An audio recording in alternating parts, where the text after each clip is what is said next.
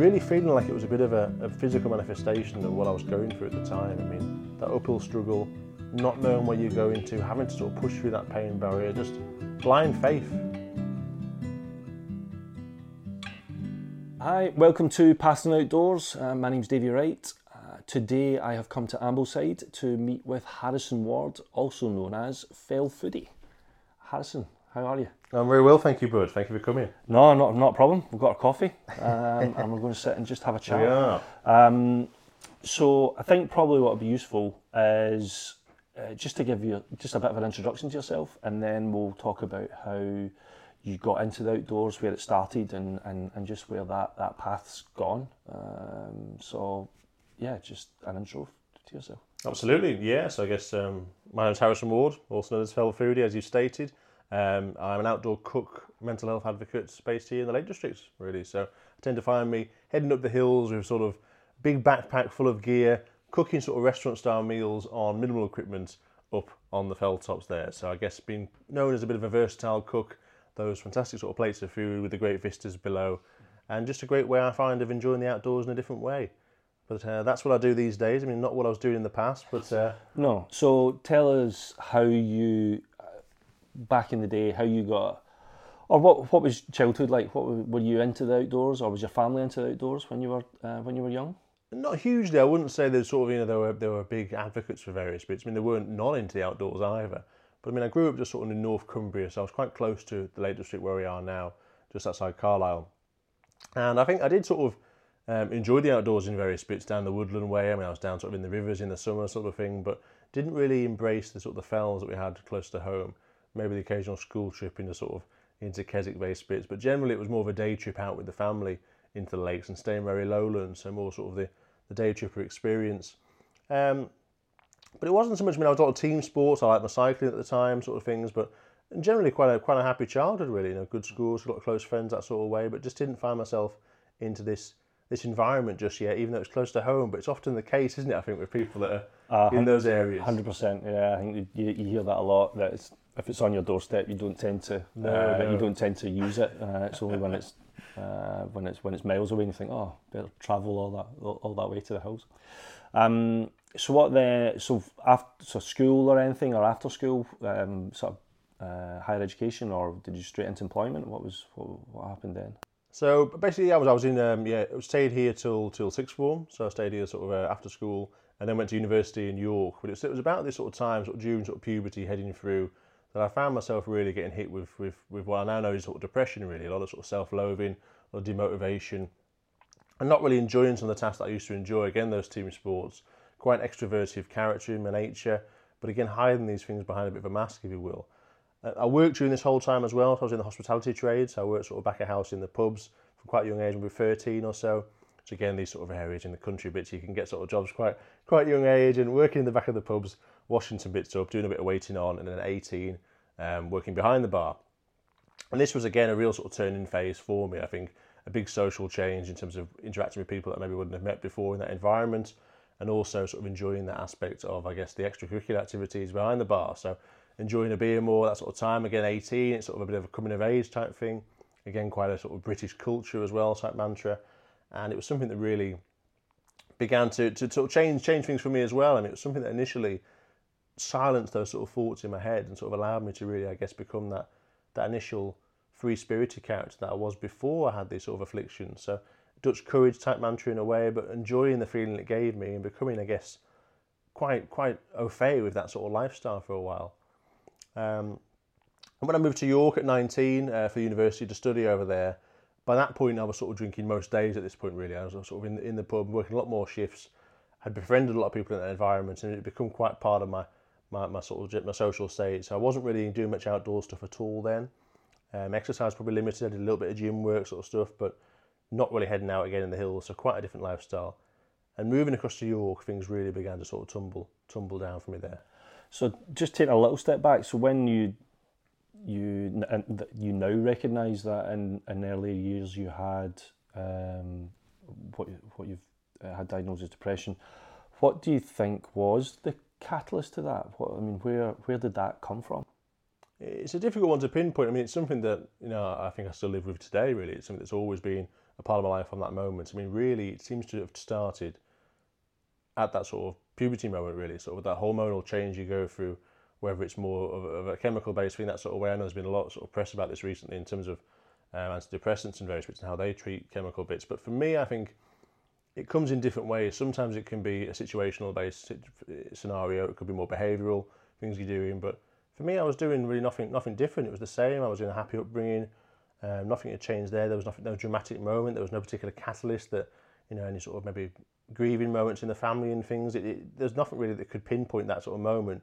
It was just that natural change that you go through without choice, really. I mean, it's a puberty moment that sort of really started this change for me and coming to terms more with sort of more adult emotions, I guess. Yeah, and then you found the socialising and that environment in the hospitality industry. Was that something that helped? You mentioned it a second ago, but was that something that helped you mask that and counteract it a little bit? I think the alcohol side generally, yeah, definitely. I think that sort of free-spirited nature, the fact that it helps you forget things a little bit more, gives you a bit more inhibitions are sort of left behind slightly, that sort of thing, definitely. But I think at the time, I was very much hiding behind a mask, my own mask I was putting on. I think that those people who have gone through these sort of mental health sort of ailments in the past become very good at that sort of putting on that brave face, putting that smile on to go out. And it was something that really I think I did for a long, long while. I kept it completely secret. I didn't share it to anybody, but I wouldn't want to show it. I wouldn't become a burden. Wouldn't want to sort of bring people down with what I was going through. So, and did you recognise it in yourself though? For sure, it was a huge change. I mean, some days you completely not really wanting to be here, not wanting to exist, battling sort of moments of sort of suicidal contemplation, even from a very young age to go through to activities, not really enjoying them anymore, what I was doing, and yeah, I think just various different ways and just things hitting you a lot harder and just sometimes just staring blankly just into nothingness, just literally docile, emotionless. It was a very, very, very strange period really for a while, but again, to the outside, instant change. Don't show this sort of thing. This isn't the case. But behind closed doors, a different story. And that was to both family and friends then? Absolutely. Yeah, I mean, my mum, my sister who I lived with at home had no idea sort of for all these years and continued to have no idea right up until this moment of change in years and years in the future. So you got to York and how did it develop there? It certainly developed. Yeah. So when I started my studies then, of course, it was great to have this sort of new moment, being in a new city. Again, we mentioned being from quite rural upbringing, about as big as I wanted to go city-wise. I think I was never going to jump sort of London, Birmingham sort of size things. It was always that sort of size for me. York was quite a small, condensed city. And a place that was great to have those new experiences, I think, of living alone for the first time. I was living alone, shared house, but living away from home rather, and sort of discovering things that without that sort of pressures of, I guess, the localised environment, so people knowing who you were and things. But with this too, I guess it also brought that more accessibility for me in terms of the pubs, the clubs, the environments around there. I mean, I was used to a town that maybe shut up shop 10 o'clock in the week, maybe 11 o'clock on the weekend, and all of a sudden now, I think I was 9 miles away from the nearest city, so it was always a bus. I didn't drive, bits like that. Where all of a sudden I'm walking into this town that this place is open up till 4 in the morning. No one knows who you are, that sort of stuff. So things really began to tumble. And of course, in university itself, I mean, it's very much in the culture, the British sort of nature, meeting people you socialise, the freshers weeks. It's just booze fueled really. So there was no indication really of where I was going at the time. I was just someone who was known as someone who liked to drink, was good at drinking in a way, and I put the practice in. And and it's just quite a natural bit. I guess I was a year older when I went to university as well, so I guess there was that sort of little bit as well, where a bit more seasoned perhaps. But during this environment, again, this is where I really started to take up smoking more full time, being a bit of a social smoker, sort of at 18. Hadn't touched them before then, but now all of a sudden, your mum's friends aren't spotting you in the street, sort of thing. I'm reporting back. You were just free spirited, not really thinking about this sort of stuff. Again, drinking most days of the week, going out under that sort of social guise, and also finding myself back in the hospitality trade quite quickly in that environment again to sort of support that mantra too, and I guess to support my studies in one thing. I mean, we're not all blessed to have the finances, so it's so the kind of part-time job, and like you say, back in that environment. Absolutely, and I think this was something that really, by maybe my first sort of 6 months in York, my studies had already started to sort of fall by the wayside. I did end up dropping out sort of later on at that point, and by this point I was now regularly sort of consuming in excess of sort of 15 pints a day at this point. I'd ballooned in weight to about over 22 stone. My smoking now was full time, and really I ended up dropping out and going full time into the pub work, because that was the thing that was really supporting now what had become more of a vice for me. Yeah, financially supporting you and enabling probably as Absolutely. well, being in a bar. Kid in a sweet shop, yeah, very much so. It was that sort of thing, but nothing I really saw as untoward at the time. It was just a very natural experience for me. Enjoyed the people I was with, and again, it was that social aspect again. Not wanting to be stuck at home, sat in my room, just me in my own head. It was always heading out, heading to work, meeting with other people, staying out as long as possible. Distraction. Absolutely, or maybe that security of people as well in a way, but it was still always masking these thoughts of darkness that were really there under the surface. Oh, okay. So how long did you spend in York then after not being there full-time studies? So I ended up being in York for 7 years. In the end, I stayed in the city. I did try my studies again. I tried to have a second attempt at those, but during that point, I was quite rife in terms of my other activities. So it didn't work out again a second time. Academically fine. I think you've just got to turn up to these things, haven't you, to some extent. So it was a very different priority. And again, that financial catalyst, as you say, that was the thing that I was prioritising. So that ended up being the work I went into. So I went into that full-time environment there, worked my way up, and ended up managing this property by the time I left York. But a city I loved, a city I met a lot of great people through. Some of them maybe perhaps more acquaintances than rather friends. I mean, through the activities I was doing. I think there was a time when I sort of stepped back a bit and realised that half my friends were sort of takeaway owners and bartenders, and you sort of think, maybe you should have seen the signs then, really. But at the time you're in amongst it, and again, young adult, young man, sort of going for that sort of thing, it's quite accepted to be in that sort of lifestyle. And again, still with those sort of secretive moments behind the scenes that aren't really being noticed. And there was nobody from either like back home or in your friendship circle that's saying, Harrison, are you all right? Or was there any kind of discussion that way? Or not that I can really remember. I mean, there was a moment at my 21st birthday that was nearly a big awakening moment. That was a lot of people would come to visit York, and again a big sort of celebration moment. Really was just a week-long bender. I think it was really just drinking away all week. And but again, for me that was quite normal practice. But people came up and sort of one by one they started to go home again. And by the end, there was one friend there, my friend Jamie, and it began to dawn on me again that all of a sudden I was going to be alone in this city once again. Yes, I had my sort of friends in the hospitality environment, people I'd go out and meet on an evening. But again, there were people that were very much just there as I went through my daily journey. And realising again I was going to be completely alone at this point, I mean, it just struck me for the first time. And I was walking home, stumbling home to my house in York, which was quite close to sort of the train tracks of York. And I just decided I was completely at a breaking point at this point. I mean, I've been battling in my head now for maybe a good 8 years already, these sort of thoughts, keeping them completely silent. I'd found alcohol as a bit of a sort of medicinal tool initially, but it was now becoming more of a poison to me. And walking home feeling so alone in this city, I just decided I couldn't go on anymore. I couldn't exist this way. This wasn't working. I'm battling on for what? I'm literally just existing in this environment. And in the early hours of the morning, I don't recall the conversation. I mean, I was completely off my trolley really, but I rang home to my mum at night, 4 a.m, on a payphone. I didn't have any phone at the time. Again, I was uncontactable, and just said goodbye. I just rang to say goodbye. I had no intention of being here any longer. I've mentioned quite close to the train tracks. So I just planned, and that was it, leaving York. But thankfully, it wasn't the case.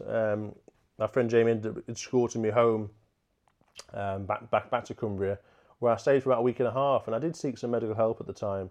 I did speak for the first time, I guess, to my mum at this point, and then a close friend had found out certain bits, but not the full extent. It was almost as if it was an alcohol-fueled blip. Still trying to hide it. Absolutely. To maintain the mask, but...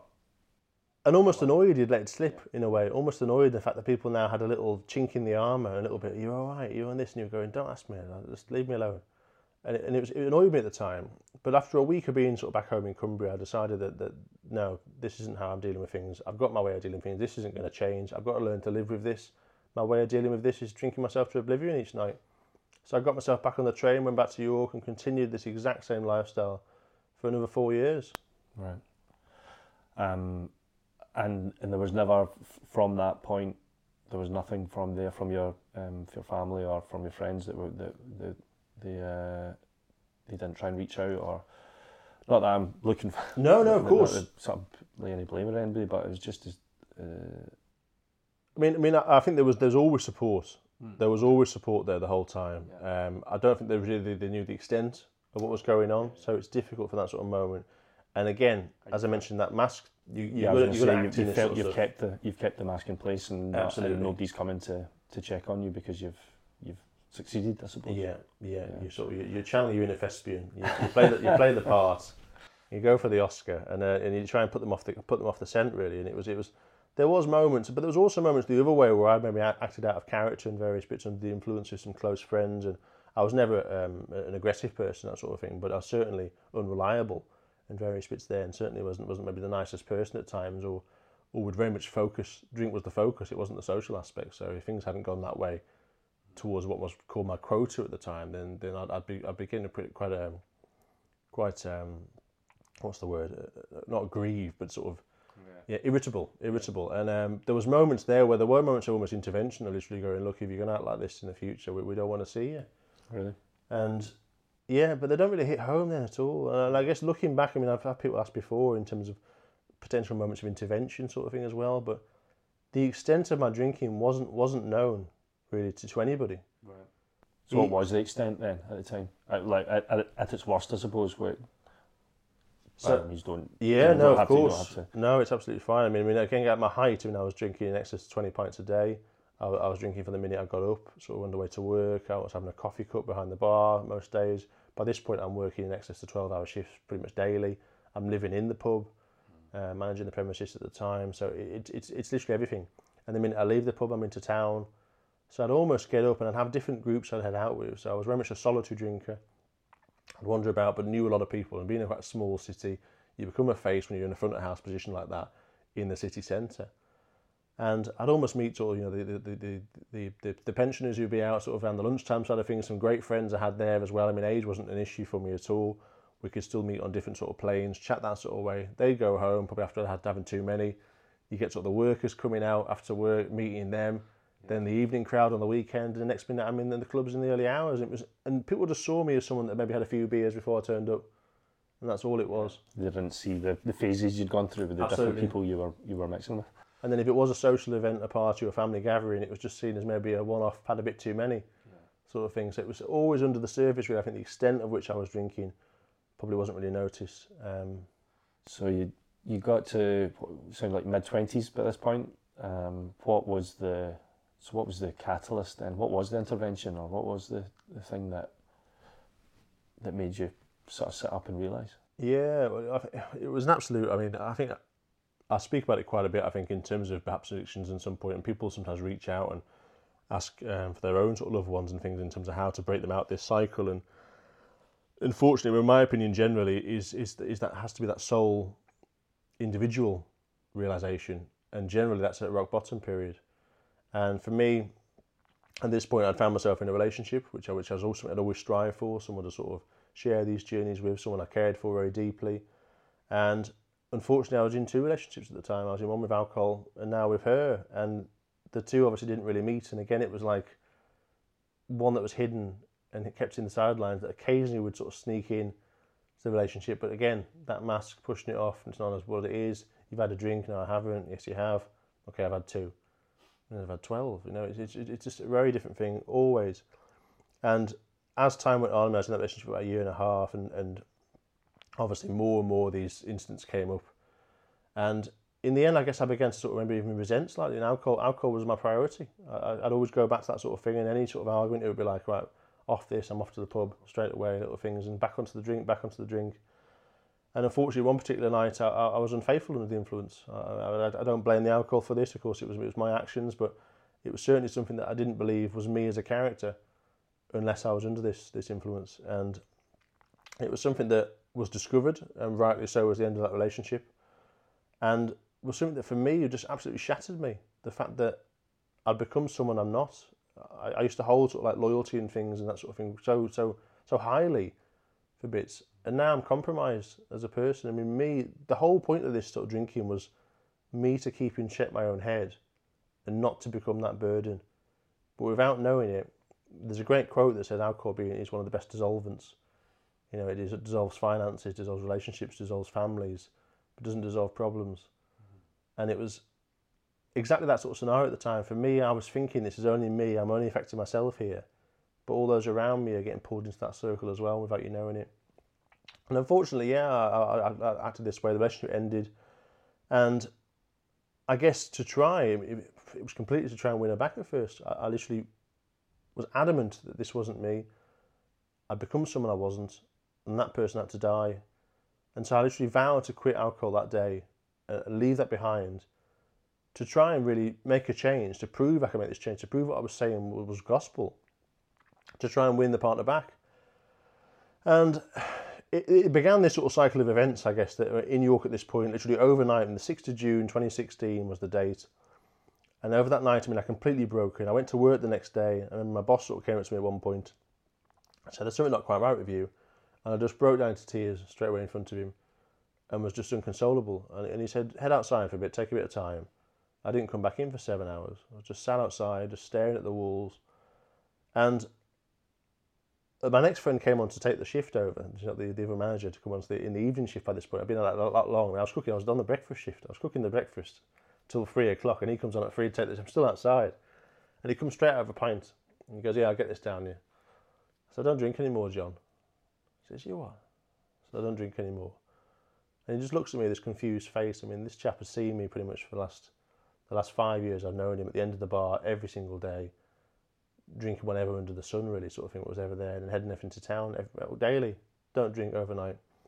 Threw my cigarettes in the bin, and really came to that decision, the fact that this city I'd lived in now for 7 years and known so many people with was somewhere that I could no longer be, in terms of to try and make this change. I fiercely wanted to be there, of course, for the relationship to win that back. But to make these changes, I think things were too familiar for me. So overnight, I decided to leave the city, come back to Cumbria. I didn't say goodbye to anyone. Obviously, I'd lost my girlfriend. I left my flat. I quit my job, and just moved straight back and returned here. But upon coming back to Cumbria, I released my whole sort of story on my personal Facebook at the time and said exactly what I'd been going through and why I'd come back from York so suddenly. And it was the first time really I'd been completely open and transparent with what I'd been suffering from at this point now for 12 years. So when you say you released it on Facebook, was that the first time for family and friends and everybody? It was like a letter to the world, I suppose. Absolutely. So it was the first time I'd really been honest with anyone, really, I guess, on that sort of front. To that extent, there was maybe moments of slipping at times, but that for me was the real sort of moment where I came clean with what I had done. And again, I felt completely powerless at the time, completely broken. My foundations had crumbled beneath me when everything I had in life had sort of gone overnight in certain ways. But was the Facebook post a cry for help, or was it a reason to, or was it you giving the reason to everybody why I've left there and I'm coming here, or was it? Do you think it was a cry for help more? I didn't feel it was a cry for help at that point. I felt it was more of an accountability thing. I felt like it was me being accountable for my actions, what I'd done, the fact I'd hurt another with my actions at this point. That was never my aim, and obviously always wanted to do it myself. It was always self-inflicted. And also the fact I think I'd been sort of hiding from all this sort of stuff. And the fact that, again, being accountable to that and sort of making it known would maybe make moments of temptation a bit easier as well in the future. But what I didn't expect was to get the sort of support I got back from this sort of comment, which was vast. And there was people there that were responding that I maybe hadn't been in touch with for a few years, maybe longer. There was people that had maybe had moments of potential intervention or moments of ultimatums. And that in itself was so empowering and so sort of humbling and took me really aback. And these same sort of friends that had really, a lot of them school friends, had been in my life all this time and seen this change throughout. Seeing this guy go from, a friend at school to all of a sudden being clinically obese, being sort of, completely under the influence all the time, smoking, which was never in our sort of scene either, and all these bits, and very different character, and very lethargic, no exercise at all, different life. These sort of people have turned up on my doorstep again saying, come on, we're going to go and do this, we're going to go on a cycle today, we're going to go on a walk, let's go off to the gym. And all little bits, again, these were the early days of heading back, people coming around again, me putting my hands up, going, look, I'm broken here. This is me. I'm trying to rebuild. I'm holding up to my faults, and people lifting me up at that moment. And again, it's something I'll never really forget, and I really sort of. No, I bet it's well. My next question was going to be, how did the coming off the alcohol? How easy or hard was that? I mean, yeah.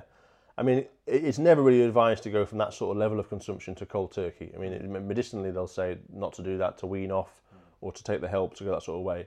But for me at the time, I guess I didn't see any other way for me. I mean, I guess I was completely focused on righting my wrongs at the time. And it was just something that straight away that I had to get rid of this. It was almost a bit like the demon on your shoulder for me that was whispering things in my ear all these years, and I was going, now you don't control me anymore.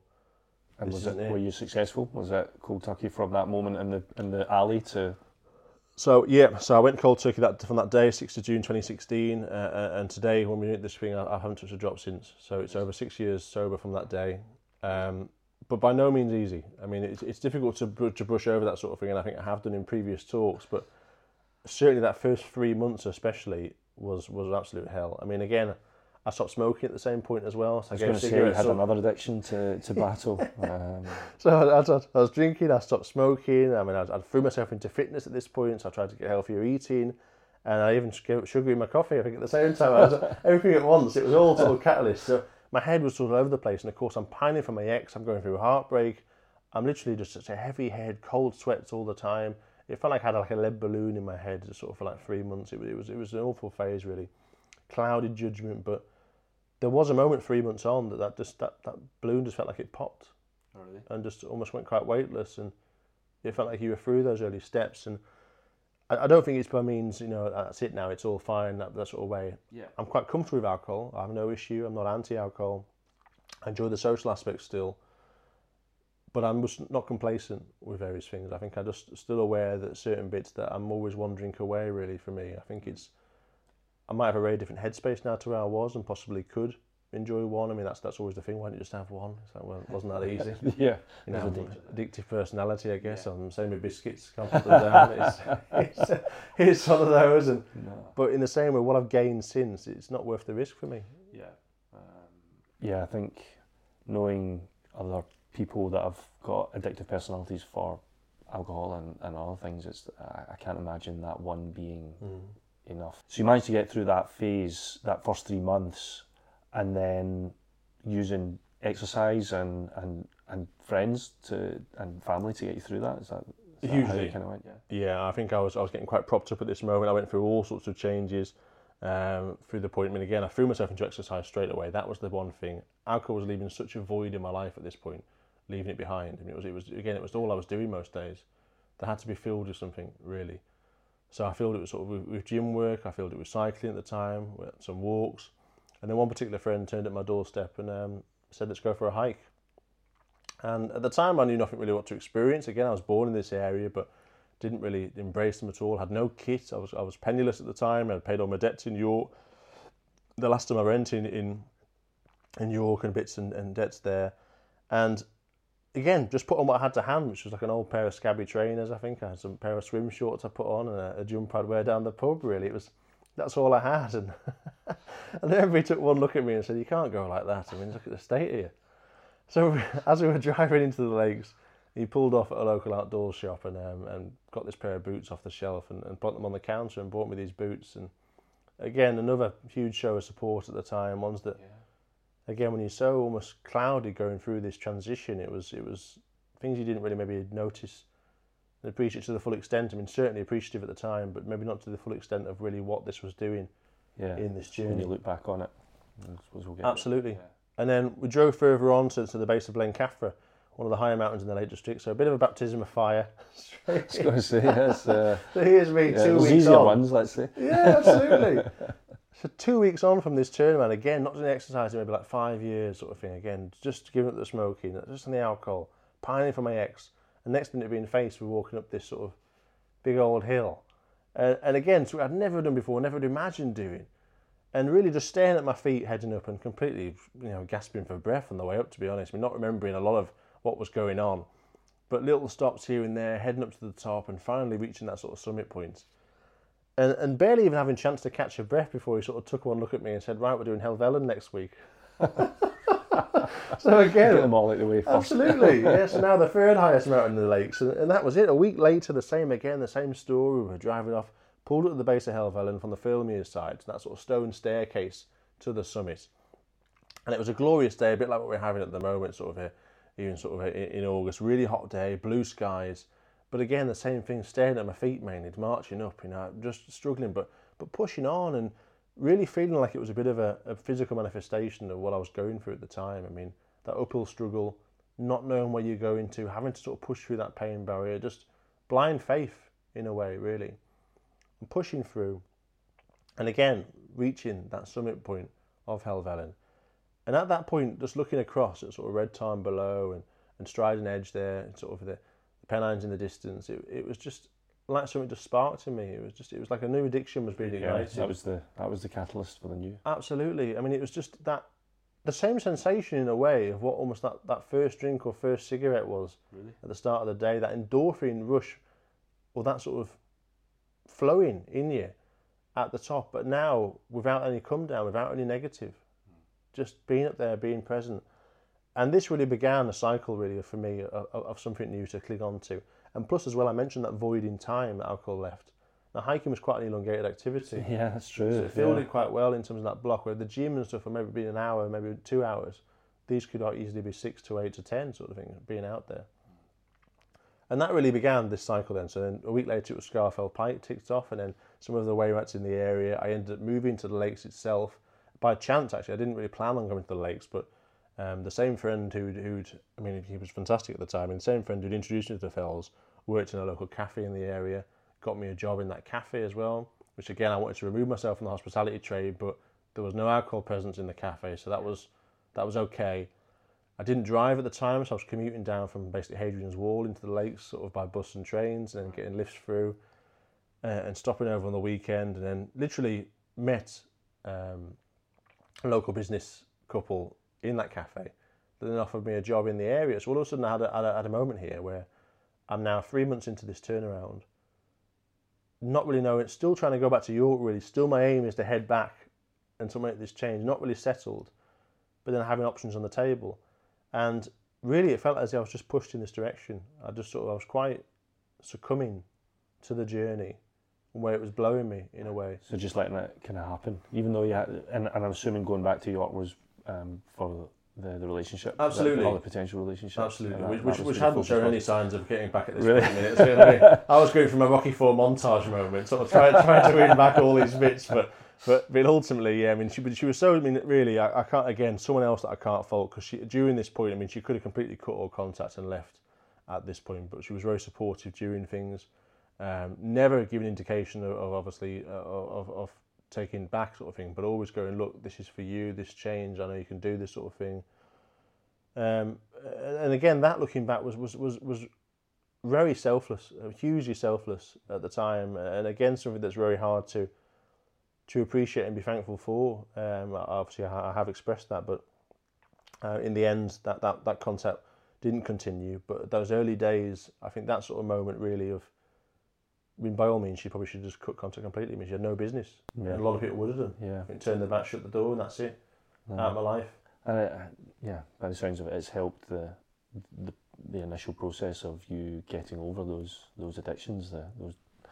I suppose that's the addictions that you've got over, or main addiction being alcohol. But what about the demons that took you there, or that kind of unfolded to take you there? Is that did they go at the same time, or is that something else you've had to manage?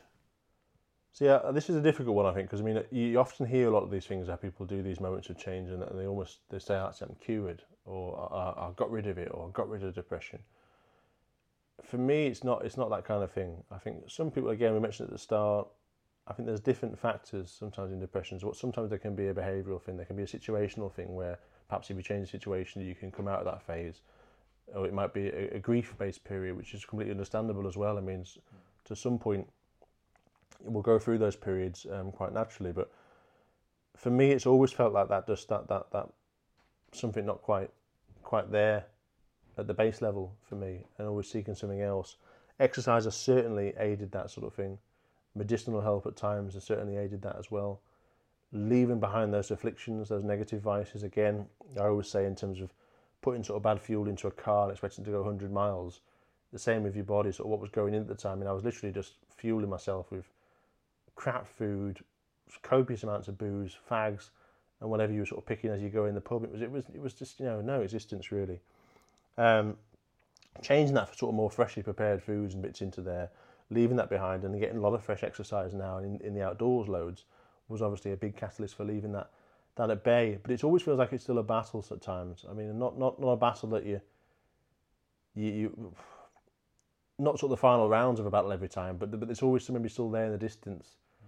And again, there was a metaphor. I think a doctor told me at one point where he said it was a bit like we're at the top of the hills then on a cloudy day sort of thing, and walking up through that cloud and being stuck in it and not really knowing what direction to go, but again having to push through that cloud and getting to that top and being above it. And as you reach that sort of summit, the clouds sort of disperse further and further away. They're always there in the distance to some extent, but they do stay in the distance if you maintain that way. So for me, it's been a battle. I think it's still something to kind of keep aware, to be aware of. Yeah, all the time. Yeah. And I think there's been moments more recently. I think where I think I've let things slightly slip more. I think a lot of people did maybe COVID and the lockdowns, losing a lot of vices that these things creep back in. And now I didn't really have that coping mechanism to fall back on, which was alcohol. The temptation was certainly there, but having to sort of navigate these in different ways. But exercise has certainly been one of the huge bits, and outdoors for keeping that at bay and really dissipating it. So you mentioned that you started working for a small business, and that was your kind of blowing into the Lake District. Yeah, absolutely. Just letting the wind blow you where you should be going. What happened? How did that progress? So exactly. I mean, it was very much. I mean, that sort of period. I mean, I've not spoken about this too much on things before, but that period was very much just leaving myself at mercy to where I was going. It was at the time I was journaling a bit as well. I mean, that was something else that was suggested to me at the very start, to write down what I was going through. I'd never really done it before, and I'd turned my nose at really in the past. But started journaling, sort of going to a lot of coffee shops at the time. I'd even still go to a few pubs actually, and sort of sitting there in the corner and just get a Coke or a tonic and just sitting writing this book while I was going through the realizations. Was that that sounds like it was a kind of battle that you were taking the battles right to the front line. I've never been in that situation, but for an alcoholic to go into to sit in a pub that early on, that must have been difficult. Yeah. I mean, I definitely have to compare ourselves to our sort of D-Day heroes and things, but certainly in terms of it was for me, it was very much something that I had like the likes of a close friend, sort of stag do coming up and things in little bits, and everyone was going, "You can't go on this sort of thing. It's going to be too much for you." And from that initial sort of moments of change, I said from the start, I was going like, "I'm giving up alcohol. I'm not giving up my life. I don't want this to become a taboo." I did enjoy working in the pubs. I did enjoy being there. I enjoyed the social side of things, but also respected the temptation aspects of it, to going in there and the sort of the danger of being in there as well. And again, I mean, I've mentioned a few quotes now, but there was another one that was I think it said, "The more times you sit in the barber's chair, the more likely you are to get a haircut." Okay. And again, it was one I was aware of, and thinking that just sort of that complacency of being, yes, I'm in the pub each time, but just being aware of certain bits. And again, I used to often drink a tonic in there because it was quite a slow drink, something that wouldn't drink away really quickly. But there was a time when I'd ordered a tonic, and it came to me, and as I put it to my lips, I could smell the gin. And I said, "Is there gin in this?" He went, "Yeah, it's what you asked for." I said, No, I asked for a tonic. And literally I had that moment of just thinking, only I know there's gin in this. Yeah, I could just drink this and be fine. Yeah. And I remember putting that back and saying, "I don't want this, thank you." I just walked out and just left this place. And that again was that sort of moment of, I'm in this environment, you've still got to be careful and still got to be aware of things that could change, and things that, again, even against your power really. I mean, that wasn't my doing. I didn't ask for that. But a mistake that could have then led to where could that have gone from. So yes, it maybe wasn't the thing for everyone to sort of do, but for me, I wanted to make sure that was never an issue for me in those bits, not crossing the street when I was passing these sort of bits. But it very much felt like that sort of journey I was going through, and at moments of even sort of epiphanies and even sort of spiritual. I mean, I'm not a religious person, but in some sort of ways, it felt as if I was heading through this journey of change, succumbing to it, just allowing myself to go through this sort of change. And some of the experiences I was then receiving in the mountains out there in various bits, with some of the sunsets I was getting and some of the wildlife that seemed to be appearing. And at this point I began running a lot more as well, which again, I couldn't run a bath at the time. I wouldn't imagine running in my life. But one friend did that was another step, and that became sort of 2k, 5k, became 10k. Next minute I'm heading out, hiking boots into trail trainers and heading out into these mountains now, running up these hills. And being out there in one particular moment where I was running in sort of Greenburn Valley, where I was now living in Grasmere, lodging with a chap in the centre of town, and or village. They always tell me off for saying town. Village. And they're all towns, aren't they? In the city, so go to town. And, That's true, yeah. And I was running down the Greenburn Valley, and I think I was head torched up. I used to run a lot sort of at night after work, and there was this like family of deer that appeared alongside me. And again, I was going through this moment. I think I had like Last of the Mohicans soundtrack in my ear or something. I was there, proper on this montage moment. And this deer was running alongside. And next minute, they just ran alongside me for a good sort of 5 minutes. And it was just moments like that just felt, I don't know, quite almost ethereal at the time. It was a really bizarre moment. And I never expected to move to the lakes. Didn't plan on moving to the lakes, but everything was pushing me in that direction. And you felt kind of right about it. And just succumbed to it. And it's ended me here. And again, I know I'm skipping on a bit, but then still here to this day. Again, that's 6 years sober now, based in the lakes, and sort of really what has now become my livelihood and my entity and my lifestyle, completely. Yeah, your passion. 100%. Yeah. 100%. So winding it back to just after running with the deer, what then was the next steps were to get you here? Like you're working in the cafe at the time? Is that so I'd now moved on to the next place. I was working actually at actual Grasmere Gingerbread is where I was working. So I was behind the scenes in the office environment, doing a lot of the sort of the e-commerce shipping elements in there. So again, quite different from what I'd done in the past. Again, I was quite computer savvy in the past, but never really utilised those skills. And they did sort of offer the olive branch and really offer me that position. I mean, I had no experience in the role, but other than self-taught knowledge, really. So again, another moment of faith, that there was a lot of these olive branches being passed out from people, from friends and strangers now, just moments of, again, just in this path. And not sort of playing down those olive branches, but were they aware of your situation, or was it just because they knew somebody that you knew, or they'd come across you before, or was it? I'm not saying, certainly not want to use the word pity or anything like that. No, of course. It was well, he's had a bit of hard luck. We'll give him a chance, or was it purely because you knew somebody, or it came up just naturally? They weren't really aware of what was going on at the time. I think the situation. They knew the person I worked for the cafe. They close that way, as they are in sort of these small villages.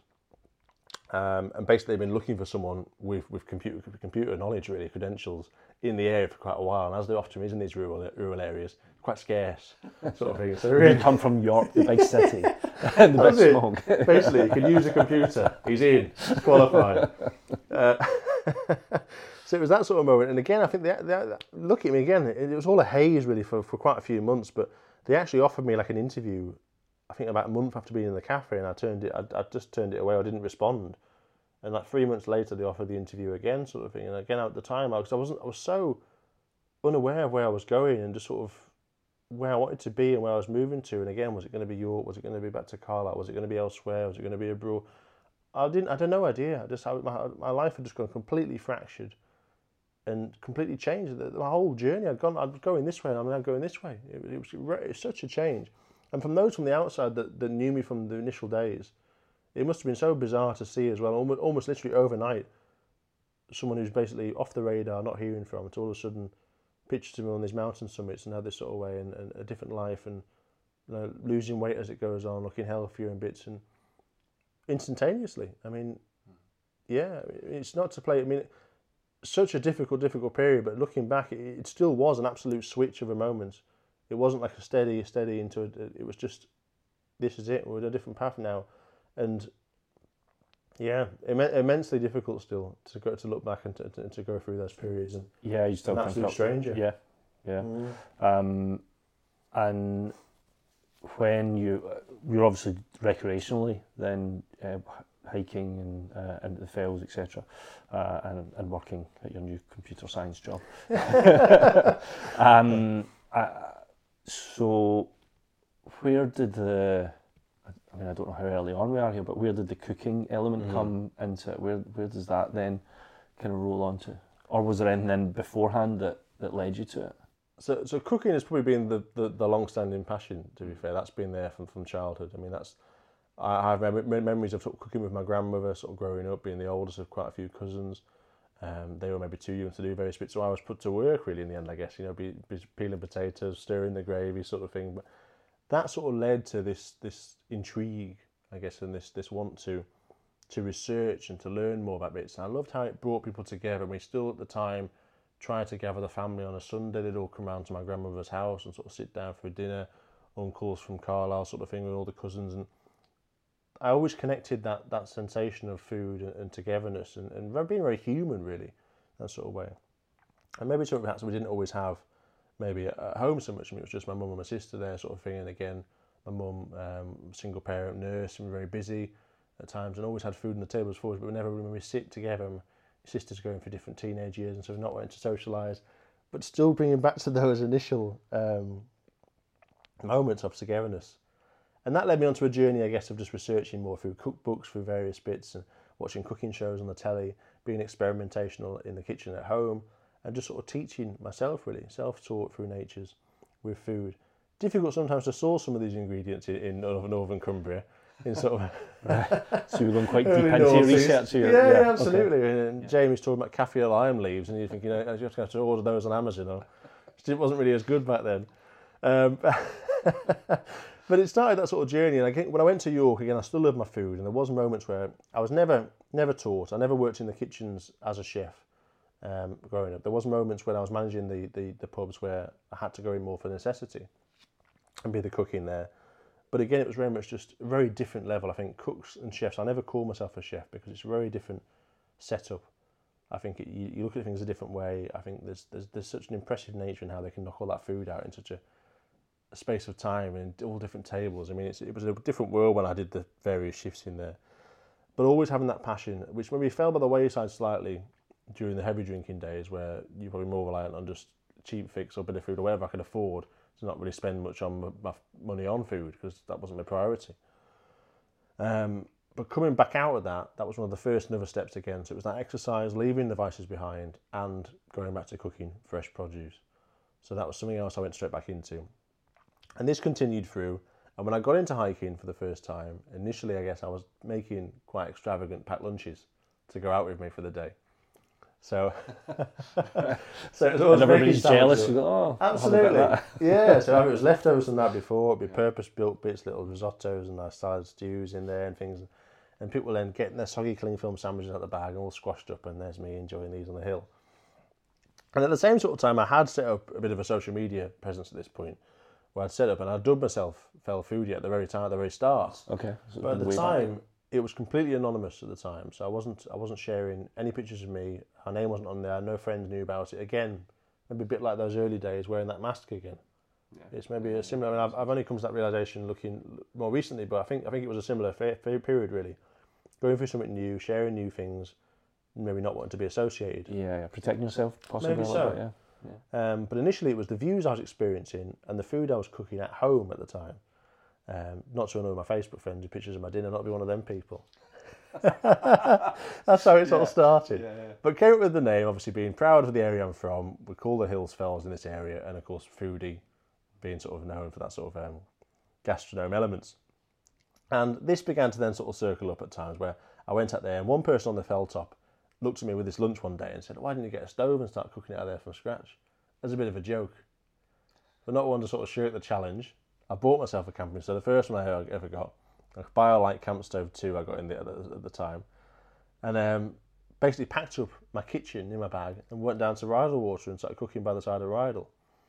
And at the time it was all sorts of, I think I was taking ceramic plates outside the heavy pans from the kitchen. I had a big chopping board, no purpose built stuff, And if you're looking for lightweight tips from me, I'm probably still not your man now, I think. Yeah, still taking your whole kitchen with you. That's it, absolutely, absolutely.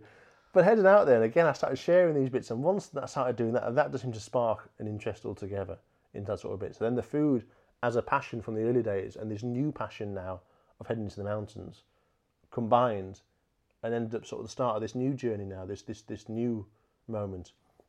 And again, I mentioned it before, I was doing a lot of the sort of journaling at the time as well in the early days, and that seemed to sort of fade by the way as I started this social media journey. And I think initially I did sort of utilise social media as an online journal, a very public journal at this point. And by the time I got to my second year sober, at which point now I'm getting quite seasoned in terms of maybe amateur hiking in various bits. I've been down doing the three peaks at that point, most of the way right around the area, and I'm now running a lot of these fells sort of thing as well. I mean, a completely different life to what I was doing before. I'd even end up somehow signed up to a marathon at one point and running a marathon 11 months after that turn. That's bizarre. I'd never really imagined, not running a bath and not even wanting to run around down the street. To all of a sudden this redemption moment. An astronomical change from one to the other. Yeah. Ridiculous. Amazing change. I mean, one, I'm much going to run a marathon at the moment. I think I'd like to get back to that sort of level of fitness, but I still feel like we're coming out of lockdown for fitness-wise, but we'll get back to those moments. But second year sober, putting that story out in its entirety, like I had at the start, now out there to strangers online. And by this point, I think maybe I'd gathered maybe about 1,000 followers online at this sort of point in this sort of journey. And once again, the messages I received back of support, but also similar tales of people that had discovered the outdoors for the similar reasons. Maybe not always the alcohol or the vices, but certainly for the mental side, was again hugely knocking back and hugely empowering. And this began this sort of snowball-like cycle that really I can still pinpoint now and watch it still gain pace. As time went on, I was reached out by a close friend of mine now, James Forrest, who is a journalist in the same space as yourself, and he did a little piece with me for a magazine online about sort of my journey at this point. And it was the first piece of coverage, I guess, I'd got about this. And again, now, going from not sharing this secret for 12 years to anybody, to sharing to those sort of close and maybe on the peripherals, maybe you've gone to school with and things, to strangers and now nationally, really. And this just began this sort of cycle of things that started just going. And that then led on to some local news pieces that I went on there and spoke on camera about this sort of stuff. 2 local news pieces to then a national magazine piece about this. And the following obviously just began to grow slightly, but also my sort of purpose in a way, I think, of speaking about these things. I mean, I felt like I'd been given a voice about this. I was able to articulate what I'd gone through. And to be able to share that and potentially help somebody else who's going through something and feeling very alone, and because you do feel so alone in these things and think like I'm the only one suffering this. Just having that moment of relation felt very much like a bit of a purpose for me, I think, and something that was inspiring me on to continue on this journey. So the food was the not the interest, but the kind of catalyst to share the story for the bringing everybody together, like you said, bringing that community together around the food to talk about experiences and journeys and mental health. As you said right at the beginning, that's you're an advocate of. Absolutely. Well, I think food does that so well, doesn't it? Whether it's around the table, whether it's around a sort of a campfire in places that are permitted, and all that sort of in the hillside. I mean, again, that was certainly the intrigue. That was maybe the sort of the unique aspect that was unusual. That was maybe. But having that sort of journey behind it as well of how I'd got to that moment just seemed to sort of spark a bit of interest, and it was very much it's a bit like I sometimes joke that it's is it that Bane quote? I think I haven't done loads of quotes in this. You're knocking them. Is it the Bane quote from Batman? I think where he's like, "No one cared who I was until I put on the mask." Or it was a Batman's quote, one of the two. Yeah, it's a bit like me. No one cared until I got the stove, sort of thing. That sort of thing. It was that sort of way, and then it just sort of led on this cycle. But again, one that I was more than happy to sort of share it, and I'd never felt comfortable sharing these sort of things in the past. I'd never spoke myself in the mirror about these things, and to now I was be standing up there and reeling it off to sort of journalists and on the camera being broadcast, and then this led on to sort of more public speaking chances as well, where I'm just completely being out there and always still, like I attempt to be on my accounts, just completely raw and honest and open, not filtered. There's no secrets anymore. Just this is it. Mask's gone. Absolutely. Yeah. Absolutely. No, exactly that. And yeah, and it does feel that way. I mean, sometimes quite naked and raw out there, but comfortable in it, comfortable. And is that? So. Do you think that comfort's come from the support you've received at the beginning, and then maybe the support you've given to others? Is that? Do you think that's where that's come, or is it you've come happy in yourself? I think initially probably me. Yeah. I think initially, I was content. I felt accountable for my actions. So I felt like I had to admit that truth in a way, even though it's not a fault, in a sort of way. But obviously other things led on to faults. But the initial cause wasn't my doing. But yeah, that sort of comfortable nature, I think. But then again, that support back as well, and perhaps the general. I mean, there was always a stigma, wasn't there? It was still. I mean, it was so much. I mean, I remember when I was growing up. I mean, I'm 31 now, and I'm still not of a big age, but there was no talk about this when I was at school. Nothing at all. And No, there was nothing on the 100%. telly, and there was a couple maybe sneak out occasionally celebrity space at all. But even you think back to some high profile meltdowns. I mean, a big one was Britney Spears shaving her hair. Wasn't time. No one said that was anything to do with the mental psyche at the time. It was just been a bit crazy. Yeah. Right. Yeah. No, certainly there's a stigma about it, about mental health in general, or there was. I don't certainly think it's certainly a massive shift, but there's males as well. Exactly. We're just not very good at it. Exactly. So I think being part of that as well, and being a voice in that sort of space, was something that I felt quite important too. And there was one particular moment where I was invited to a local school to talk, that sort of thing, which again was one of my first sort of public speaking avenues. I mean, I've never really had any background in it, but one that literally just felt completely. I walked out sort of like I was adrenaline fueled almost. It felt like such a high, but also a low. I mean, I felt drained, like emotionally drained from it. Which later on, someone I spoke to about the similar sensation about that said that maybe perhaps it's people absorbing what you're talking about. So you might be feeling drained of what you're talking about, they're absorbing it in. And just being there at the school talking, I mean again, I maybe only received the ears of maybe 2/3 of the room because they're being school kids, so every other way. Yeah. But for me, it just brought back all those memories of me being sat there in the audience hall, watching other speakers at my school, perhaps talking about different subjects, and me sitting there not knowing what the hell I was going through. What was this? And just sort of gazing, daydreaming into the corner, and realising that I could almost be talking to my younger self in a way here. It was just, I don't know, it was goose pimples really, sort of thing. And did you feel that there was maybe some of them that weren't, as you said, being high school, but did you feel that some of them had engaged with it? Did you get any feedback from that? Not from the kids individually, but I don't think I'd expect to at that sort of age. But then also, I never think that's my place to say. Right. I think all these things. I mean, people often, maybe say inspiring speakers and things, but it's not my place to say if it's inspired people. My place is just to say what I'm doing. If it gets one person in that audience, whatever audience it is, whether it's a TV bit or a magazine, and it makes someone just think that's me or relate to that, or perhaps I need a change to go through, or any of that sort of thing. That's the purpose. That's what makes it worthwhile for me. It doesn't matter if it doesn't land on that time. I think there's always going to be someone. And it might not be someone who's there individually for themselves, but there'll certainly be someone who has a partner, a child, a work colleague that's going through something like this. So that's the power of it, I think, in terms of we all talk about social networks a lot now, don't we? But the physical social network in word of mouth. Yeah. And that's the thing that really depletes this stigma, I think, in having those conversations. I think you mentioned it earlier, but people reach out to you, ask questions, and do they give you feedback on what you're saying and maybe what others in the outdoor community are saying have helped them? Do you get much like that? There's been some tremendous messages over the years. Yeah. Some ones of support from me, but others that have maybe been tales of similarity, either from individuals or from perhaps I've had mothers, I've had sort of partners, various bits. Some asking for advice, some asking for bits here. And I'll always say, I'm not a medical professional. These are just completely my lived experiences. I'll always make that clear. Happy to share what I've gone through, but it's different for different cases.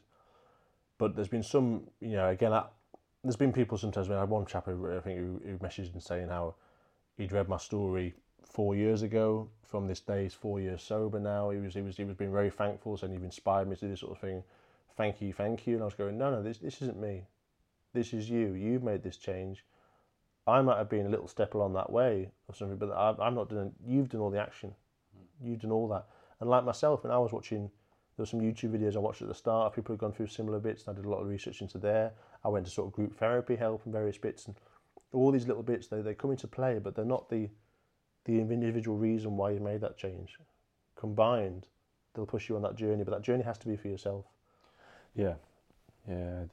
Well, like I say, not having gone through that before, but I can imagine, yeah, without, and again, hearsay from watching things on telly, mental health things, and etc. Then yeah, it has to be that person. You can't be forced into it. And obviously, you had the moment back in 2016, which that was your first step. 100%, yeah.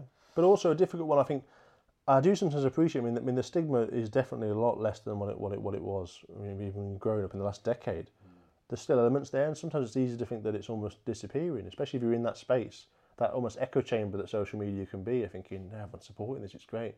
But there have sometimes still been moments that maybe go against the grain of what you say, or comments like maybe it's a myth or it doesn't exist sort of thing, and you go, well, you know, and it can annoy you. But I also sometimes see the other side as well. If you've never been through these things, it can be very difficult to comprehend what actually is going on. It is invisible at times, but I think it's just having that sort of compassion and that appreciation for others and that respect of what's going on, and just being a bit sort of asking how people are and things. I think and just trying. Again, it's just being a good person generally, isn't it? I think even if you don't understand what maybe they're going through, or you don't quite believe aspects, it's just holding someone else's truth and not knowing what you haven't walked in their shoes. Yeah, no. Or their boots. The boots, yeah. Trail shoes. Their approach shoes. Whatever type of outdoor footwear they choose. Yeah, absolutely. And you mentioned negativity there. Have you had much negativity from social media or anything like that? Has there? I think I've been very lucky, to be fair. Yeah. I don't think I've had much at all. Good. I think a little bit more now. My account's growing in size and things, but I think generally when it's on big, when it's shared posts on public platforms and things, but very minimal. Very, very minimal. But I think it just doesn't exist. I think there's those of us in the space that have received a lot more than I have, perhaps. Maybe more the female side of things towards the male side of this. I think there's a lot more in that sort of side of stuff, which is yeah, people hiding behind the keyboard to some extent. But for me, again, I always think generally, if there's comments that are made about things like that really haven't really had an effect on anybody in a bad way, if they just comment out something negative about you just sharing your own story, it says a lot more for them, I think, than anything else. And I think generally, it boils down to levels of either insecurity or issues perhaps that person would be going through themselves, or even sort of wanting to make those changes themselves and struggling with those bits. I think there's always something a lot more behind the scenes than what is actually just that pure hate that comes across. Maybe it's their not chance, but they're reaching out. That's maybe what it is, potentially. It can be, yeah. But it's quite soulless, isn't it, sometimes, I guess. I mean, if you're out there seeing someone that you don't know, and I think a lot of the time you don't appreciate the fact that those people are actually reading those comments as well, especially if it's on a public platform. You think they'll never see that. But I read everything, and I always reply to everything. The current stage, I always try to reply to everything I ever get, because I think if they reach out to me, the best I can always do is say reach out back. It might not always be the case, but for now, it's certainly the purpose. But some of them there, you're just thinking, why would you write that? Why? Yeah. They might be on like a news piece that's been shared, so they think you're never ever going to see it, but you've read them and you just think, well, what was the purpose? What have you gained from writing that? Yeah, I mean, the negativity out there, hopefully in general, obviously you mentioned you don't get a lot, but like you said, people do. Hopefully in general the negative or the positivity far outweighs the negativity. Hopefully that is the case, but sometimes it's the negative things that people hold on to, isn't it? I think I hear that a lot, but I hope that it balances out, or positivity is better. So nowadays you are cooking in the fells with all sorts of weird and wonderful ingredients. Do you have a favourite meal to cook out there? Oh, you're straight in with a tough one, aren't you? Yeah, straight in with the tough one. I hate this question. It's so difficult. I mean, I think that I always ask. It's quite like a politician. I think really, it's kind of I just love cooking. For other people, various bits, different cuisines, and I guess I still like the experimentation side too. So I'm not often cooking the same thing all the time. I try new things a lot of the time, but there's certainly things I fall back on. I mean, I love sort of Italian cuisine and sort of Greek cuisine, that sort of way. I love dishes that sort of way. Indian bits as well, but yeah, generally just mixing flavours together. I tend to ask the people I'm cooking for what they like, and I'll try and recreate a version of that they'll enjoy, Yeah. or give me one ingredient and I build something around that. I like that aspect of it. And you're able to cook on two stoves and on whatever else you can carry up the Yeah, hill. absolutely. Yeah, well, that's the challenge, isn't it? I think Yeah. sometimes. I think for me, it's just showing really what can be produced on that minimal equipment. I'm not expecting people to always go to the same extent as I do. I think there's sometimes the satire of it. I think when I'm out there grating my nutmeg on top of the mountaintop a little bit, so watching some garnish disappear in the wind. I mean, I do leave no trace as much as possible, but a bit of parsley doesn't go astray. I'm not chasing down the mountainside. No. But it's literally it's just having a different approach to it, I think, and just thinking about how you are eating food in the outdoors and just slightly differently. Whether it's those little first steps from, I would say like stage ones, maybe the pot noodle or the meal deal or even the dehydrated sort of meal, I guess, which again serve their purpose. And I'm not knocking them in any little way. I think they've been fantastic for some of the expeditions that's gone on. They wouldn't be able to exist without them. And sometimes when I've done longer hikes, they've supplemented well into there, so they've maybe done the lunches on those. So great, and they keep the weight down, which is what generally most people's priority, I find. Yeah, definitely, yeah. That's the most hate I get online. I think it's going. I already carry all that. Yeah. Well, it's my choice, isn't it? I'm allowed to. But I think it's heading out for a different purpose. Sometimes I'll head out just to cook. I might head up just on one of the local fells here, watch the sunset, and cook my dinner up there. And that in itself is a bit of a different little adventure, in a way. Just heading up. So it's not always about scaling the biggest or the longest or doing a 10-day linear sort of thing. It's different moments. But if it just inspires people to think a bit differently about what they're cooking, or maybe try a little bit more of getting fresh bits, the nutritional aspects of it are far better too. I mean, I'm not a nutritionist by any means, but putting good food in, I certainly think that's going to have good rewards. I'm going to power you through better, for physical and mental. So even if it's just inspiring people to maybe if they're having a camp out, just having the one cook around together, maybe even sharing some of the load and having a nice meal to look forward to. Food really heightens an experience for me. It's always been something I've never really skimped at. So I think when I went into the hills, it was going to be the same. So that's what you wanted to focus. Well, that to be part of the focus.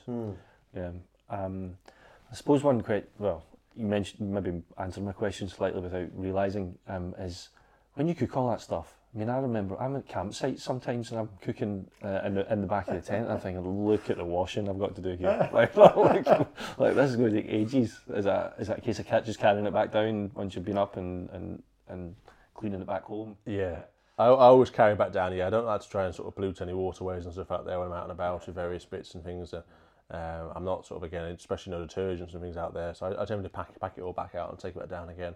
If it's a multi-day of things, there'll be some times where you can maybe just rinse bits out of a bit of water, boil that up again, that'll get a lot of the stuff out, and reuse again, or strategically plan things so you're not sort of cooking, I don't know, maybe a bacon or pancakes in the pan that the bacon was just in, maybe, or that's a bad example, that would work quite well, but that same sort of thing, maybe mixing too much, but I do tend to carry it all back down with me. I tend to find that people are always asking to join me on these hikes to have some food, but they're never really offering to carry their load, so that's always welcome. If you want to carry some of the washing down, or up, which is preferable. We can do that. Always welcome. We can do that. And well, the reason I'm in kind of the area at the moment is because you have a film coming out. Or it's been out for a while, as you talked before we started recording, but do you want to talk about that? Yeah, bless you. Thank you for mentioning that. It's so it's actually, by the time this goes out, it'll have premiered, but there's premiere tonight in Keswick for a short documentary piece about sort of my journey, the whole transition from that sort of obese alcoholic living, battling with sort of mental health issues, to this sort of discovery of the fells, that new passion, and the subsequent addition of the cooking in the mountains, and I suppose the birth of the Fell Foodie. So a short piece that a local filmmaker, Garth Dew, based in Lancaster, reached out to me back in 2018 to make this piece after hearing about my story, which again, another sideswipe. I mean, something I'd never imagined, sort of this journey I'm going through, that again, you're doing for yourself, and then this interest comes from further afield and external. And it's led on to the point that a few delays, but eventually we got it filmed in between the lockdowns in COVID, up on Fleetwith Pike. A more condensed film than we originally planned, but finally having a nice sort of premiere moment for it this evening. So it's something that, it will be available online by the time this goes out, so there will be links to it there as well to watch online and bits. So a short piece that I would appreciate anyone checking out. But it's just been nice to have this moment, this physical moment, I guess, of sharing this. Well, I've got a lot of close friends and family who are attending. So it's a chance really for me to really provide that, which I have done many times over the years, of course, but that thanks again for really this journey and now seeing it documented in video form. No, well, I'm certainly looking forward to it, and obviously once it's live, we'll put it in the show notes to this. So anyone who's listening to this we can link to it. Yeah, and you touched on it there, but how did it feel making an actual documentary of the journey, like having it in a video format? Yeah, they're ultimately. I'm quite well versed, I guess, these days of sort of speaking through it. Initially when you're going through it, you don't really maybe come to terms with exactly what has happened, but these days maybe speaking more interviews and podcasts and even that sort of video bit was. Yeah, it sometimes feels if you're going through those steps again, it can feel again that draining or quite emotionally tough because you are putting yourself back in those exact moments of the darkest days, and you lived them, so you instantly memorise those moments. But the doc again, it was sort of interview format where we sort of spoke through the story separately, and then did what I do these days and head out into the hills and had a cook. So I guess the two were slightly separated, that then come together in the video format. So it was kind of the full spectrum, and then really the uplifting show of what is my passion now, heading out there. So that bit was obviously cracking, out there, just doing what I do, enjoying it, and out with a good team of people as well. So Garth was there with two other chaps, Ben and Shay, who came out to help out as well, and just had a good day on the mountains, really. Do you think they were just looking for a good feed? There's possibly always that. Although, to be fair, they had quite a bit of kit to carry as well, they were more deserving than some of the previous people that have joined me. Naming no names. And beyond that, I know you've had a couple of busy months recently with different festivals, etc. But beyond that, what does the future hold for Harrison Ward or Phil Foodie or both? Like, what do you separate them? Is Phil Foodie you, or do you have to put Phil Foodie as a different thing? As maybe a wee bit of a deep question. No, it's fine. I guess it is me, isn't it? I guess it's me. It's become a bit of a brand as well, I guess. But it is ultimately me. And I think when people ask what I do these days, this has now become my livelihood. As of January, the start of the year, this is now my full-time entity. It's just grown so much in those bits of doing demonstrations. I do a lot of corporate talks about my journey, brand-based bits, as well as demonstrations with the cooking equipment. So quite multifaceted. But when people ask what I do, I'm kind of like, well, I'm just me, really. That's what I do. I'm just me. I just do what I do. And to be in that position now is fantastic, and something that would never really be possible years back, I don't think, in this capacity. I suppose that's the internet for you. But in the future, I don't know. I've had some fantastic moments of late, I guess, with some potential some sponsors that have come in, I guess, and being on having a national television appearance last year on sort of BBC One with Mary Berry, which was huge. Bonkers, absolutely bonkers.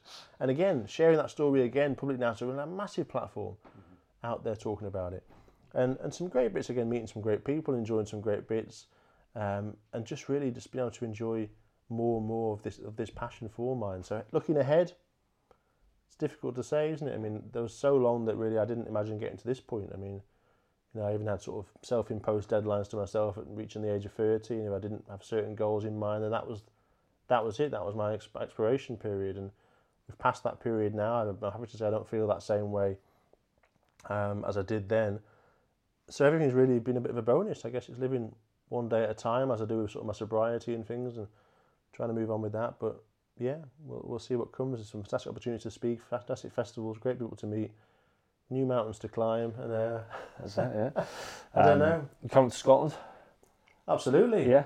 Come to Scotland, and I'll carry some stuff up. Happy days. That sounds good to me. I don't come enough, to be fair. I've done various bits, but again, quite a good base in Cumbria for sort of both the Welsh Hills, the Lake District, and Scotland. Yeah, it's quite central. But it's I'd love to do more with some of the bigger boys up there. We'll make that plan.